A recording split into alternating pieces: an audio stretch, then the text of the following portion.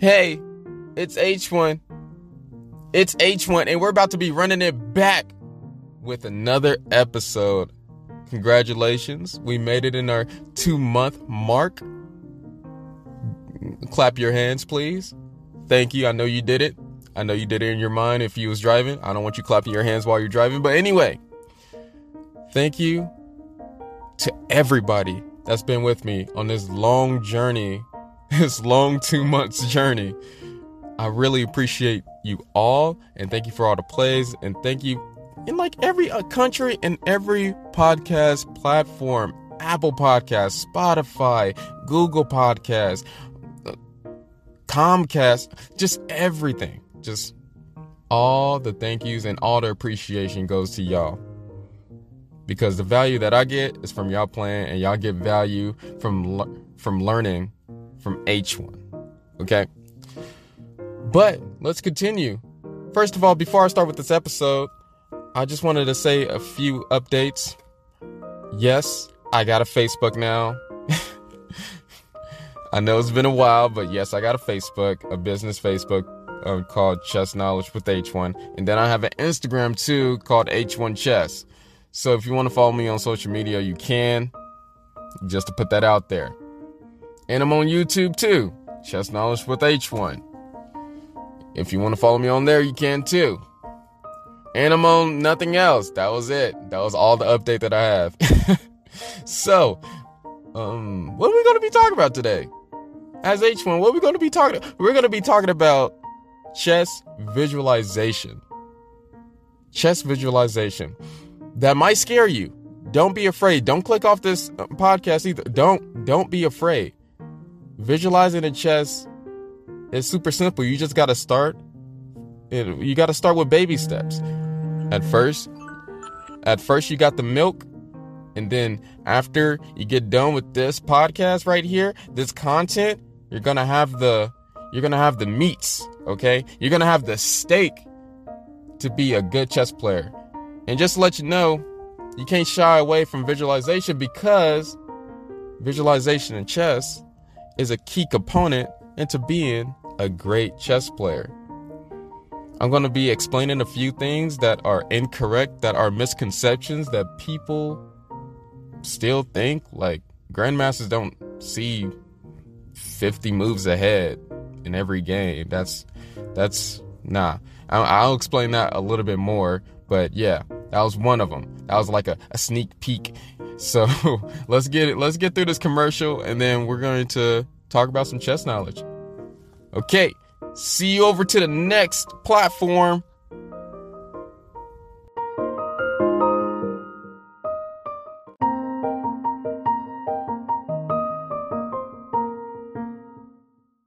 Hi, I'm Daniel, founder of Pretty Litter. Cats and cat owners deserve better than any old-fashioned litter. That's why I teamed up with scientists and veterinarians to create Pretty Litter. Its innovative crystal formula has superior odor control and weighs up to 80% less than clay litter. Pretty Litter even monitors health by changing colors to help detect early signs of potential illness. It's the world's smartest kitty litter. Go to prettylitter.com and use code SPOTIFY for 20% off your first order and a free cat toy. Terms and conditions apply. See site for details.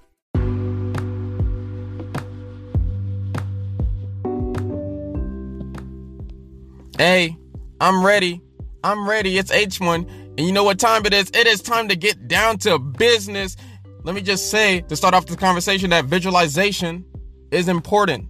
It's crucial in chess for you to do it.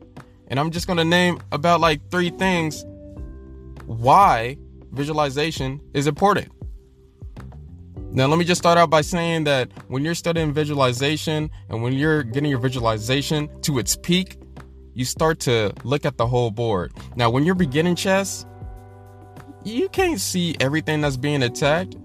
You don't know what's going on. You say focus on one area, but not the other. You stay focused in the middle, but you forget about the sides. So with visualization, you start to see the whole board as a whole and the dangers of moves as a whole. And just knowing the differences between good moves and bad moves, and just you start seeing a lot more stuff when you start visualizing in the chessboard. And that gets to my second point, is that when you get your visualization as good as, I don't know, a grandmaster or a chess, you don't ever have to get it that good. Like, some people base it off the second move. But anyway, you get to broaden your horizon. For example, you're not going to be stuck with a simple opening. Let's say that you was choosing an opening, but you was steering away from openings because it's too tactical. With visualization, you could do tactics a lot better. Have you ever had one of those tactic books that the picture is just right there and you have to get a chessboard to figure out stuff and you have to move the pieces just to figure out stuff? No, you don't need that anymore. You can just figure it out and not set up the chessboard. And you can use that skill on an actual chess game. Okay? You don't have to shy away from tactics. You don't have to shy away from it. And visualization is a key component into you not shying away from stuff. So play that Sicilian. Play that Gambit. Play that Evans Gambit.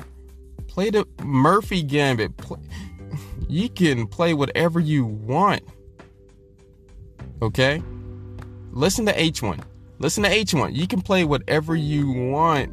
Once you get your visualization, you can play any position that you want. Y'all don't know how special that is. Y'all don't know yet, but I'll be teaching y'all. Okay, the third thing that I'm going to be talking about right now is visualization helps you notice your opponent's threats. So when your opponent does a move that you're like wondering, what is that move for? What is he planning? Then you should be able to visualize what's your opponent's threat just by looking at their move, their goals, and just seeing their insights on the position. What are they trying to do? You can think of your move and then think of your opponent move. And then once you can do that in your head, it gets a lot simpler once it's clear in your head.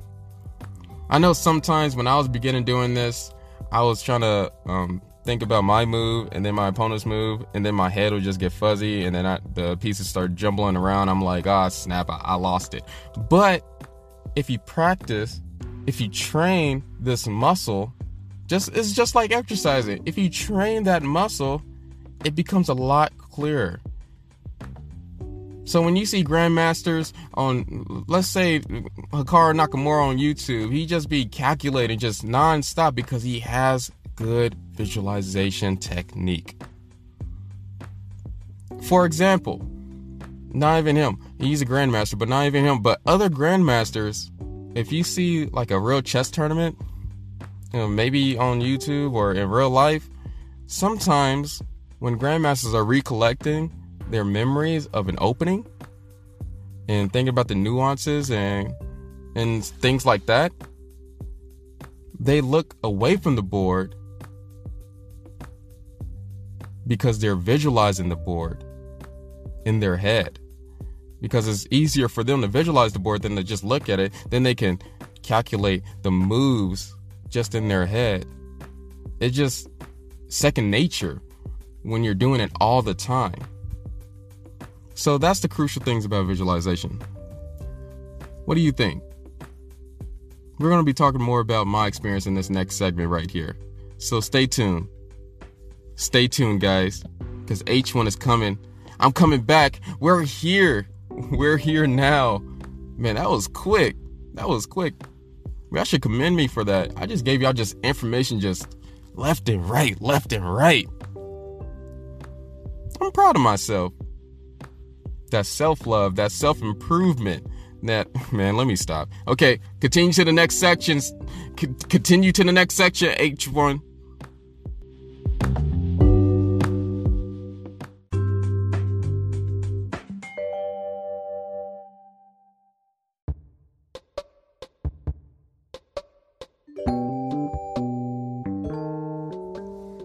Welcome to the waiting room segment. Chess Jokes by H1. And the joke for this episode is, Why shouldn't you use old bread as a chess piece? Because it would be a stalemate. Thank you for listening.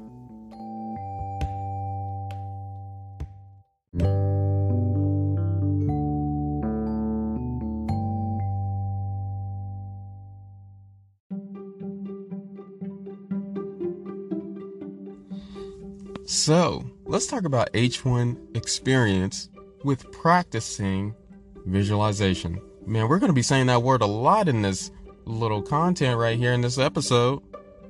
Sorry for that if you don't like that word, because I love that word, visualization. I can't say it 3 times fast, and I'm not going to do that to y'all. But anyway, how I started looking ahead and just picturing stuff in my mind is when I was a young kid. You might have learned from the story from back in the first episode. I started learning chess on the PlayStation 2. It was this game called Chess Master on the PlayStation 2. And there's one of the features on that game was like a visualization trainer or whatever. And so what it would do, it would train me on my visualization. It would be like, okay, pawn on A1, which is impossible. Let me choose another piece. That sucked. I'm keeping that in here. Pawn on A2, rook on H1, knight on G8, and they're all white pieces. And then I would have to remember what he said. I would have to place the pieces on the spots that he said they was on. And for you to learn visualization, you have to know notation, just to put that out there. So I would do that, then it would become more pieces, then they would add a piece. And then there were some times where they would put pieces on the board, like they would do white rook on H7, white rook on A1, king on E1, black king on E8, and then they would be like, what way can white checkmate in one move? And then I'll have to solve that problem just in my head. There's no board for me to even think about it. So it was just some good training techniques. There was another one too, where they would set up all the pieces in their starting position, and they would go a few moves in an opening. So they would do E4, E5. What opening is this? And then you would have to first recite the moves that they did, and then you would have to say what opening it was.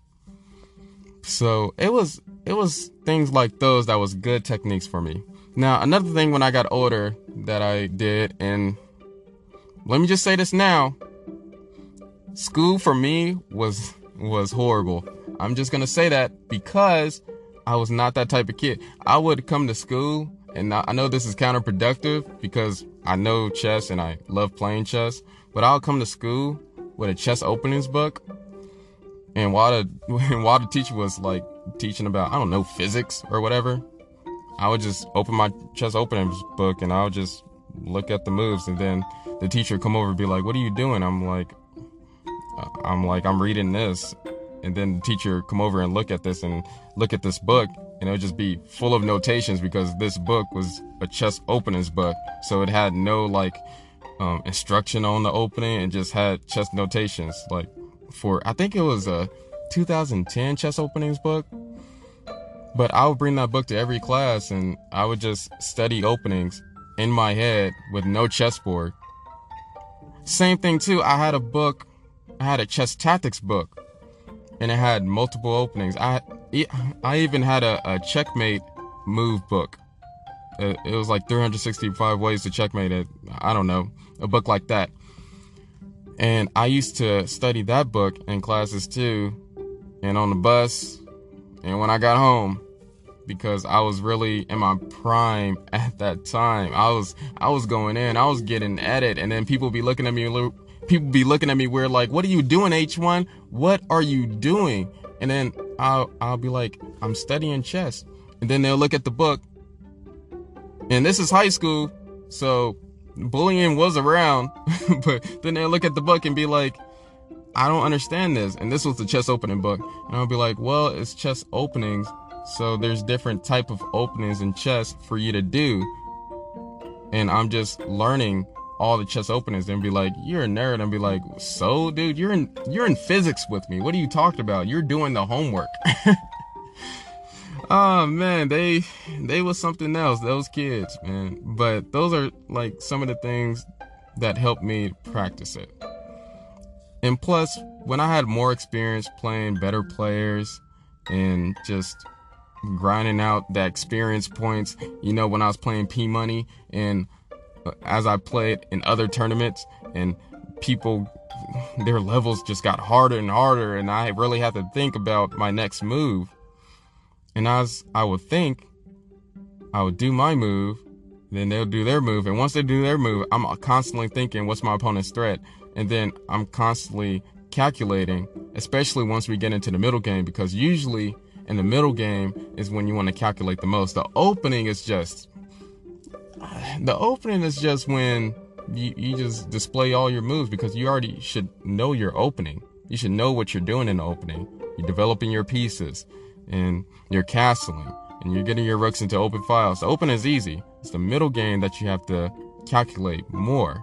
And that's when you think about your opponent's threats. What are they doing? And then you think about your move. And then you think about the response of your opponent after you do your move. It's just an unending cycle. It's an unending cycle that makes chess beautiful, because the more that you think about that, we're imperfect, so we're gonna mess up. We're imperfect, so we're gonna mess up. And so that was my experience, just helping myself to see ahead and to just visualize the chessboard. I don't know if a lot of these things are even still out. Hopefully, maybe on chess.com. I don't know. Maybe on leechess.org. I don't know. You just have to search for it for yourself. But if you have a Chess Master thing on your computer by what's that person's name? Josh Wainskin, then I'm pretty sure it's on that. I'm pretty sure it's on that. Because I've been learning from that. I've been learning from I've been learning from that software like pretty much the first 5 years of me playing chess, just learning everything I can from that software. So I know it's on that. I know that software from the back of my head, man. That doesn't even make sense. From the back of you can't see the back of your head. I mean the back of my hand, man. And I don't even know what that phrase is, man. Let's continue to the next segment.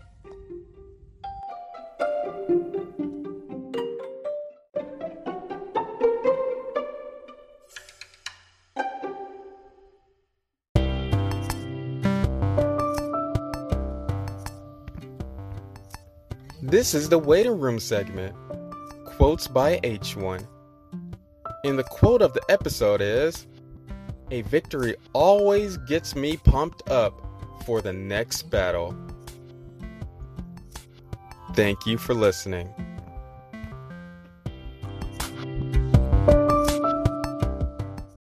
When you need mealtime inspiration, it's worth shopping Kroger, where you'll find over 30,000 mouth-watering choices that excite your inner foodie. And no matter what tasty choice you make, you'll enjoy our everyday low prices, plus extra ways to save, like digital coupons worth over $600 each week. You can also save up to $1 off per gallon at the pump with fuel points. More savings and more inspiring flavors make shopping Kroger worth it every time. Kroger, fresh for everyone. Fuel restrictions apply.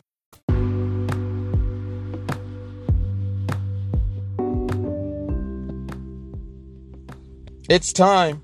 It's H1. And let's get down to business. H1? What? We getting down to business twice? That's just how much information it is out here. We have to get down to business twice because there are some misconceptions in the world that has to be considered. Okay? So, we're getting down to business twice. This is like a first for this content. This is dope. H1, congrats. Congrats for this. So more information for y'all means more value. More value. Great value. That is a brand. Okay, let's get started. So let me go over some things that can make calculating moves easier and clearer for you, so that you can start as a beginner and become an expert like it's no problem at all to you. Because everybody has the brain and capabilities to see ahead, to visualize the board. So, first things first I want to talk about is the phrase called forcing moves. In order for you to calculate ahead, you have to know forcing moves. You can't do it without forcing. I guess you can do it, but you have to know the threats of your opponents. And this is a good concept to know what your opponent is doing, pretty much. So, what are forcing moves? Forcing moves are checks, captures, and threats. Once you know your opponent's checks, captures, and threats, then it's easier for you to calculate, because that's all you should be calculating is your opponent's checks, captures, and threats. And threats can be a whole lot of things. Like maybe he's threatening to capture something. Maybe he's threatening checkmate this move, or threatening to fork a piece. There's a lot of threats in chess. But anyway, if you're taking account all your checks, captures, and threats, then you should be taking account all your opponent's checks, captures, and threats. So let's say I do a check, then your opponent's response has to do with that check. They can either block, they can move the king, or they can capture the piece. And if they can capture the piece, then you can just automatically just assume that their only choice is to block or move the king. And you can calculate that really quickly. And that just gives you another move. Then you can calculate another capture by you or a threat. The tide just continues back and forth. Now, many people think that grandmasters see like 20 moves ahead, when usually the limit is about 5 to 7 moves. Because for every move that you do is usually, it's not always like this, but it's usually about 4 moves that you have to calculate. So if I do one move or a capture or a threat, then you can calculate your opponent's best move. And you have to calculate their best move. You can't be just calculating any sort of move that they're doing. It has to be what you think is their best move. If it's not their best move, then they're not going to do it. And if they do something that you didn't calculate, that is not one of their best moves, then you can figure out the problem of that move. That's when your chess principles and chess knowledge should come hand to hand. It should come together. Then you can start taking advantage of people's games and positions. So I just want to let you know that grandmasters are not invincible, and they don't be looking that far ahead. Because just imagine looking 20 moves ahead each move. Do you know how much brain power that takes? And our brains can't do that much. So if you're looking 20 moves ahead, which is possible, but if you're looking 20 moves ahead, do you think that you're going to carry all that information in your head? Or do you think that you're going to forget a calculation? You're going to mess up. You're going to blunder one of the calculations because you're going to do one move and then forget about the rest of the moves.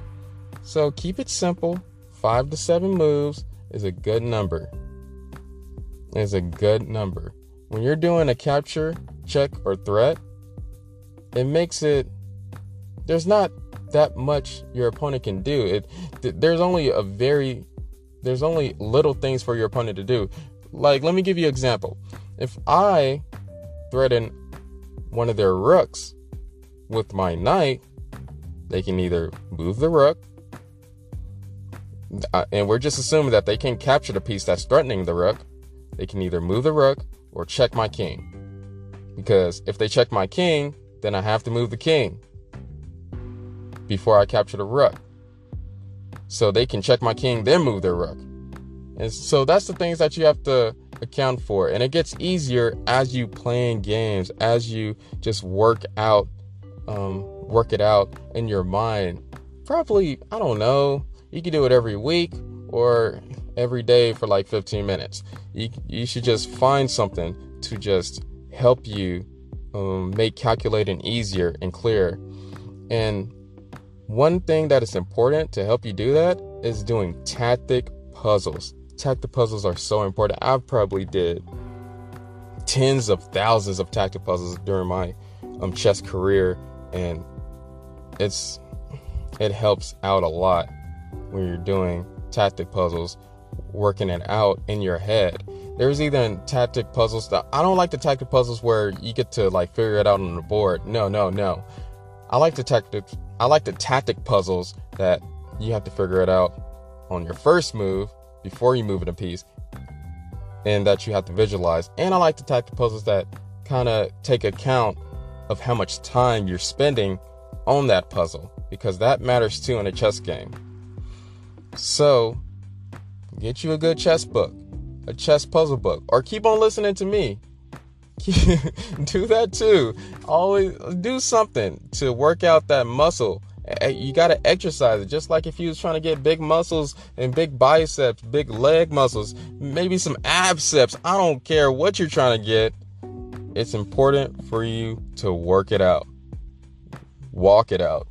Walk it out. Hey. But anyway, once you learn this, you should gain more benefits to your chess. You will learn more. You will start realizing things that your opponent didn't realize. And some other things too. It's going to increase your memory, your endurance in the chess game, and your concentration. And plus, visualizing in chess will help your mind not to wonder when you should be looking at the game. Okay? When your opponent is on his turn and the clock is on his turn, you don't just wander. You stay concentrated on the chessboard trying to figure out what's his best move, what's his checks, what's his captures, what's his threats, figuring out his forcing moves. And then you should figure out a reply to his forcing moves, and then you should just keep on going down the list until he does a move. That way that you don't have to lose your concentration, which I will be doing an episode about, because concentration is super important in chess.